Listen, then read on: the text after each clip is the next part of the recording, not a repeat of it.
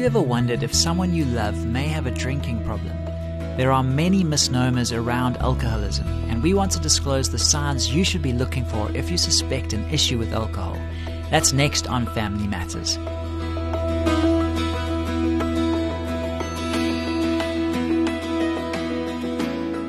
Hi, I'm Graham Schnell for Family Matters, where we offer practical advice from Focus on the Family. A concerned wife wrote to us with this question regarding her husband's drinking habits. She asks, "What are the telltale signs of alcoholism? I'm worried about my husband, but I'm not sure if I have grounds for insisting that he do something about his drinking.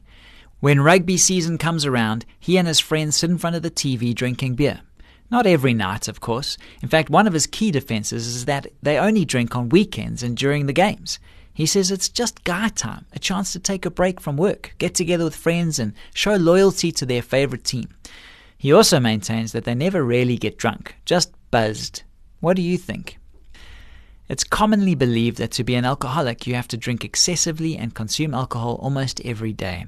But this isn't necessarily true.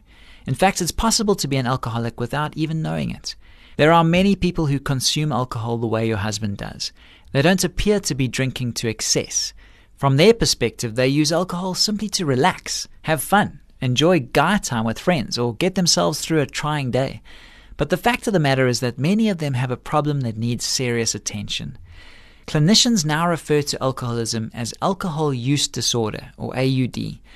Think about your husband's behavior in terms of some questions I'll give you. If you can respond positively to at least two of these, your husband meets the criteria for having alcohol use disorder. So here goes. Has your spouse within the past year had times when he ended up drinking more or longer than he intended? Or more than once desired to try to stop drinking but couldn't? Spent a lot of time drinking, getting over the after effects of drinking, or being sick as a result of alcohol consumption? Wanted a drink so badly that he couldn't think of anything else? Found that drinking or being sick from drinking often interfered with his work or his responsibilities to home and family? Continued to drink even though his habit was causing trouble with family or friends? Given up or cut back on activities that were important, interesting, or pleasurable to him in order to drink? More than once become involved in situations during or after drinking that increased his chances of getting hurt, such as driving or swimming? Had memory blackouts?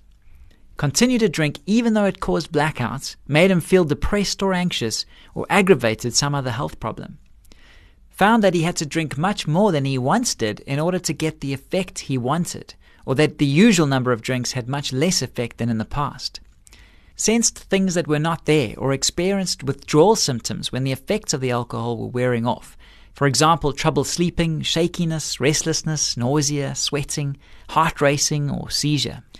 As you consider the responses to each of these questions in view of your husband's situation, it's important to bear in mind that problematic drinking may not necessarily rise to the level of a physical dependency. It can be episodic, habitual, or perhaps simply an inappropriate means to medicate one's emotional pain. You should, however, think about enlisting the help of a qualified Christian counselor. Even if your husband is not found to be chemically dependent upon alcohol, we'd encourage you both to give careful consideration to the impact his habit may be having on your marriage. For this reason, we strongly recommend that you and your spouse seek out the assistance of a professional marriage and family therapist. Focus on the Family's counseling staff can assist you with a list of referrals to therapists practicing in your area.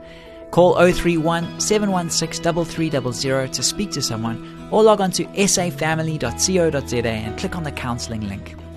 This program was produced by Focus on the Family. I'm Graham Schnell, inviting you to join us again for the next edition of Family Matters.